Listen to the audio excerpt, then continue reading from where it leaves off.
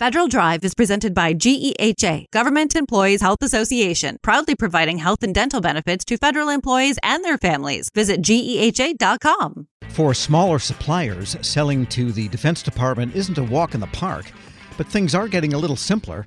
Last month, the department enacted a long-awaited rule change that prohibits prime contractors from flowing unnecessary contract clauses down to their subcontractors.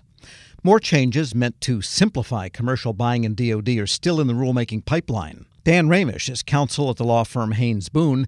He spoke with Federal News Network's Jared Serbu about what these changes mean. Dan, thanks for joining us. And before we talk about what this rule actually does, I'd like you to help us explain to our listeners a little bit the scope of the problem. Certainly, there are always going to be some number of clauses that get flowed down, by operation of other parts of the FAR or statute. But I think what we're talking about here is prime contractors larding up their contracts with clauses that don't have to be in there just to be safe. Is that about right? And how much of that goes on a day-to-day basis? Thanks, Jared. So I think anyone who has dealt in any significant way with federal government subcontracts has encountered the kitchen sink flow down approach, where a prime contractor will include essentially all of the flow downs that are in its prime contract with the federal government without any discretion over what does or does not apply. And sometimes there's additional language included in that, but too often the easiest thing for the prime to do is just flow down the kitchen sink. And of course, this presents risk for commercial product and services companies and other subcontractors. And it also presents issues for the federal government that wants this streamlined approach that doesn't drive away non-traditional defense contractors. And so to what extent does this new rule limit that? How much does it help? So this new rule eliminates prime contractors' discretion to include clauses that are not required by the FAR or DFARS. So the way that the FAR approaches flow downs for commercial products and services and the DFARS approaches it is different. So the FAR specifies specific lists of flow downs depending on whether the prime contract is for a commercial product or service or non-commercial. There are different lists. On the DFARS side, DFARS clauses each individually either require flow down or don't, and specify whether there is an exception for commercial products or services or only for commercially available off-the-shelf items.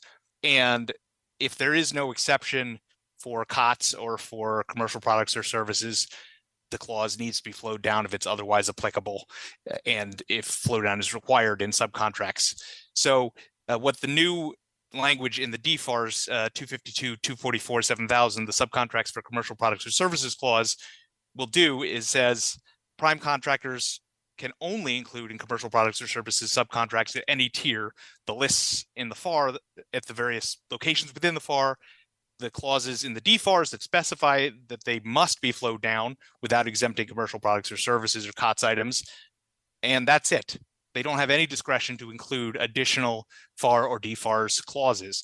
Now, that said, there is an ability for a prime contractor or higher tier subcontractor to address the requirements from the prime contract elsewhere in their terms and conditions for commercial products or services, and they need to do that.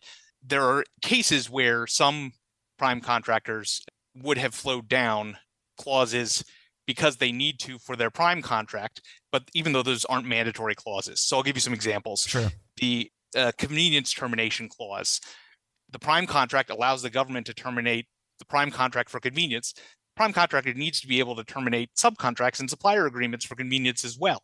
That's not a mandatory flow down, but it makes business sense, and they don't get, their relief is going to be limited from the federal government if they don't have the ability to terminate lower tier agreements. The changes clause, the federal government says they have the ability to make changes within the general scope. The prime contractor needs to be able to make the same changes in lower tier agreements with subcontractors and suppliers. And the Buy American Trade Agreements Act obligations also aren't mandatory flow downs, but are restrictions on the sourcing of the prime contractor and the obligation to supply end items that are compliant with those statutes must be able to be flowed down. And in the case of the Buy American Act, that includes instances of components that need to be compliant with domestic sourcing requirements. So all these are examples where prime contractors, in some cases, might have taken the path of least resistance and just flowed down exactly the same clause that was in the prime contract, often with some additional language that explains substitution of terms to make the obligations between the prime and the sub similar to the relationship between the government and the prime. Now, prime contractors are going to have to revisit their terms and conditions for commercial products and services to give themselves the rights they need in their subcontract and supplier agreements to make sure they can uphold their obligations to the government in their prime contracts. And as I understand it, there's also language in the new rule that applies not just to prime contractors, but also tries to impose some discipline on DoD contracting offices, restricting them from adding some unnecessary clauses at the prime level too, right? How does that work? So there is new language. It actually comes directly from the 2017 National Defense Authorization Act that says that the contracting officer shall not use other FAR or DFARS provisions and clauses except for those that are required by the FAR or DFARS or consistent with customary commercial practices. So that's specifically a limitation on what the agency can do, what the DoD contracting officer can do in including additional clauses that aren't mandatory in contracts for commercial products or services. Now, there is some question as to how this will actually play out. Because under FAR Part 12, there is an ability to seek a waiver to get around customary commercial practices in commercial product or services contracts. So it's not clear whether this will limit that in the case of FAR or DFARS clauses. That is a little bit uncertain, but it should be a discouragement from including extra non-required FAR or DFARS clauses in DoD commercial product and services contracts. Just almost a side note, as you said, this implements language that Congress passed in the 2017 NDAA, which would have been passed in late 2016. So 7 years to translate statute into the final rule. I mean, I knew the DFARS rulemaking process was slow, but is it always this slow? Unfortunately, that's all too common. And actually, there are a number of other provisions of the same section of the 2017 NDAA that are still pending.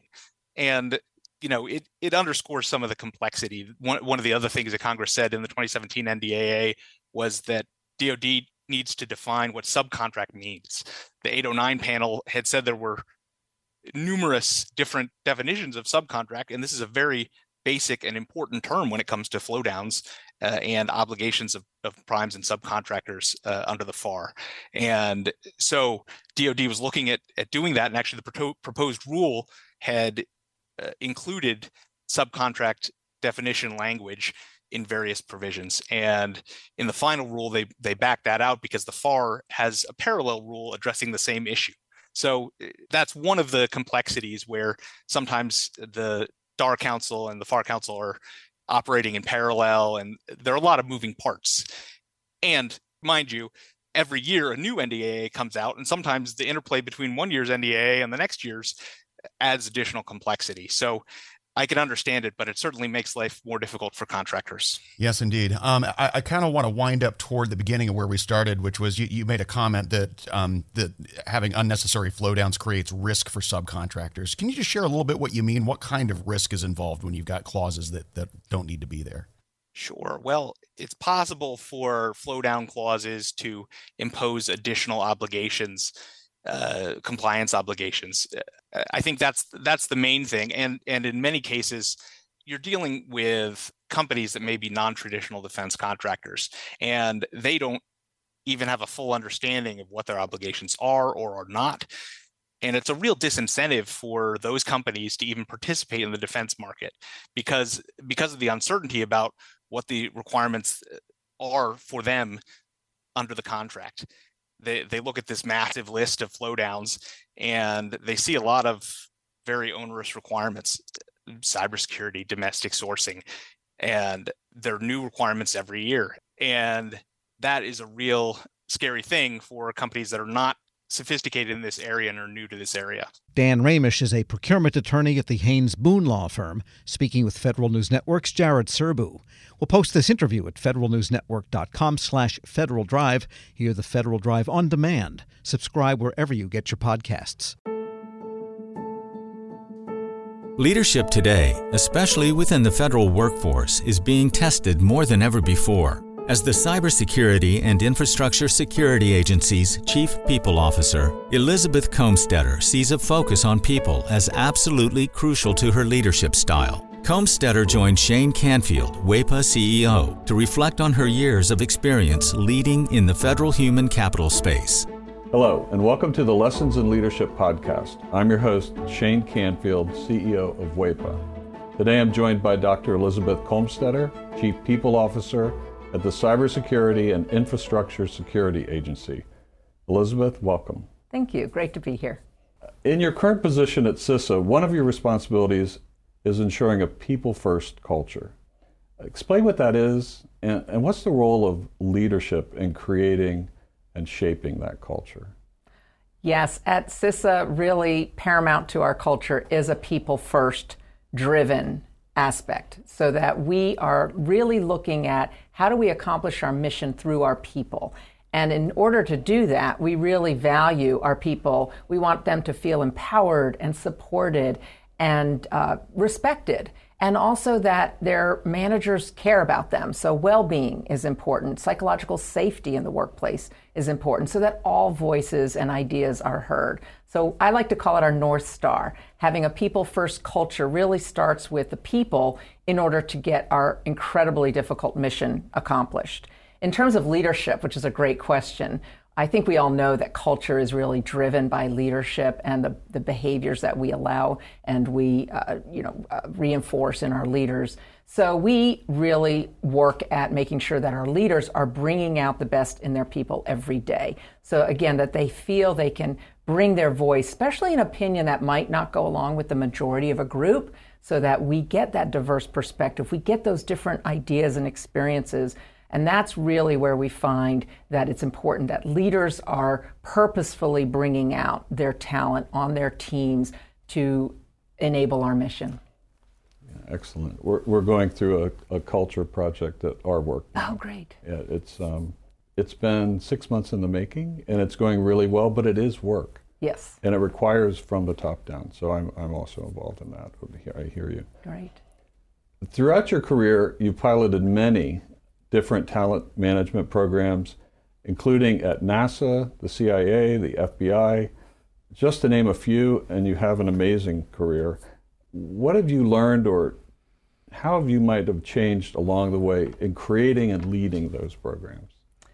Yes, and I am so honored to have had a career in public service across multiple federal agencies, always in the realm of human resources and workforce performance. And I think because I study organizations and people in them, I've come to realize, particularly in the federal government, that many of our programs are really grounded in the industrial era thinking, that this is organizationally structured in a hierarchy with boxes and lines on charts, with the center being around jobs and what do we need to get this job done in terms of skills and training. And what I found is that we're really not in the industrial era anymore, where we would promote the smartest people who knew that work, and they would then tell the people on their team how to do things and oversee that work. We're now in a digital era and the information era, where work gets done collaboratively across geographic boundaries and certainly across org charts. So we like to call it networks or hierarchies, and we really need to, again, unleash people so they can find those other people who are working on similar problems or have the right ideas. And so I really like to think of our work now in the talent programs being human-centered. It's more about the user and the experience than about the rules and regulations. So although we have to have rules and regulations, certainly in human resources, is that person experiencing what they need and getting what they need for their role at that time? So not so much on the job, but on the person. So for example, we're recruiting. What's the applicant experiencing? Because if they're not having a good experience with our organization from the time we're recruiting them, they're going to go work for somebody else. Same thing with like first-time supervisors. We know they need certain training, but telling them to sit in a class for 1 week and then hope a year from now they'll remember what they learned to apply, that's not really human-centered. The human-centered is, What do they need when they need it? And building modules or just-in-time training and bringing that to the people, to that user as they need it. So that's really, I think, the most important focus of talent programs today in this era to enable the workers to be the best they can be in their roles. Excellent. New thinking. This is always an interesting question. Has there been a time when, as a leader, that you've made a mistake? And what is that? And I think most important, what did you take away from that? What did you learn from that? Well, I kind of chuckle because I think as leaders we have to learn to recognize our mistakes, admit our mistakes, and that they are opportunities to learn. And so I've had to do my own self-reflection on making mistakes and when things don't turn out the way that I expected them to. Makes me think of a time when I was at the Transportation Security Administration and I was a supervisor, and I was really embroiled with my program. I was the technical leader of it. I understood it. I'd run it for years, and I was making a briefing for a decision that had to be made about this program that was very near and dear to me. And I presented the briefing to one of the very senior people in the agency, and I think there were about 20 people in the room. And I had gone through the briefing, answered all the questions, and that leader then said, okay, I'm going to go around the room and get everybody's opinion, and then everybody gets to vote, which kind of set me aback because there were people in that room that didn't have any technical knowledge about my program. She even turned to the executive assistant there, taking notes on the meeting, and said, go ahead, and I want to hear from you. And I realized, in hindsight, I had stopped listening. I had been in transmitting all of my knowledge and what I saw to be the right way, and I was not listening to different perspectives in the room because I didn't value that they were bringing any kind of input to this particular decision. And it didn't go as I had hoped, and I left very disappointed and was busy blaming the senior leader and how that meeting was conducted, that she let all these people have opinions when they didn't know, in my mind, didn't know what they were talking about. And so in reflection on that, I realize, and now as I've moved into more senior leadership positions, I realize that was a mistake, that it actually is really important to listen, especially to people who have different perspectives or at a different point in the career, not just the people who know the program or the technical really well. And so that was a mistake I made, and I realized in my own sense I wasn't listening to very different opinions, and I probably should have, because I would have learned more about what was needed for this program going forward than just leaving getting upset that it didn't go a certain way. So I've really practiced active listening. I've practiced making sure there's very different people on teams and certainly on committees or councils, that we need early careers, people new to the agency, people who haven't walked in the shoes of the technical workforce, because they're asking questions we need to hear for these programs to be successful. Excellent. Your career in talent management means your work is very closely tied to people. And even your title, Chief People Officer, what does that mean to you to be a leader in the federal system with that focus? Isn't that a great title? I just love the title Chief People Officer, and I think it's my dream job, really, to be focused on people and culture and the workforce strategy for the whole agency.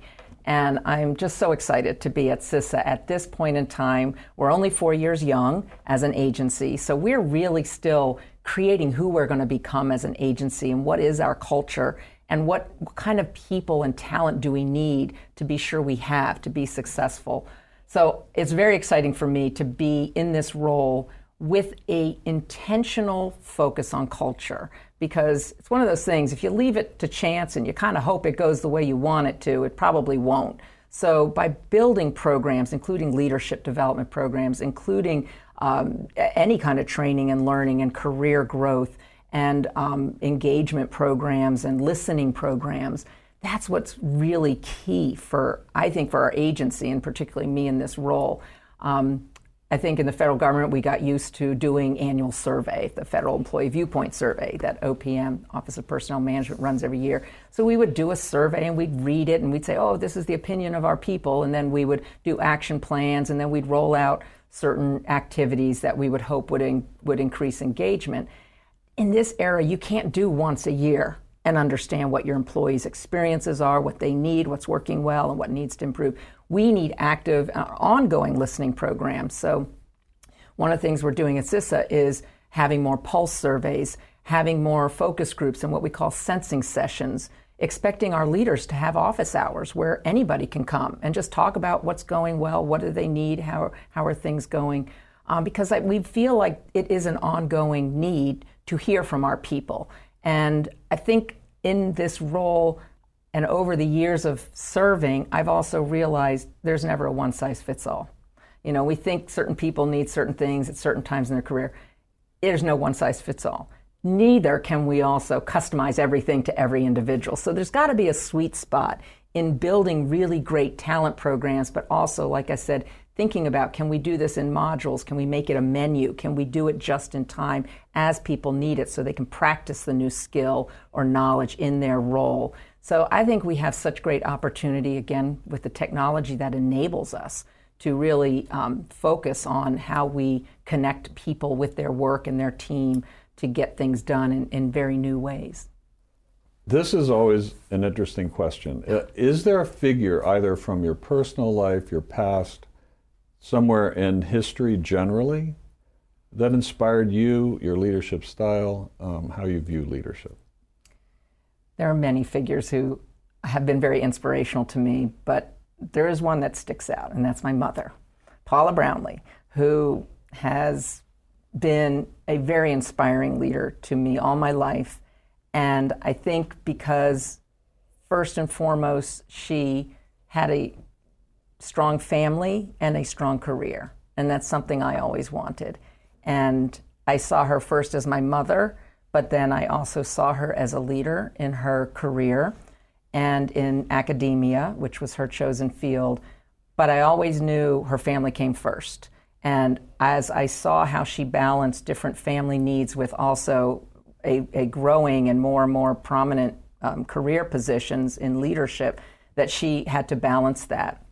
And I think I learned from her that you can have both. You have to focus on different things through your career and through your life, but that you don't have to trade one for the other. I've been happily married for 32 years, and I'm a mother of twins who are almost 24 years old.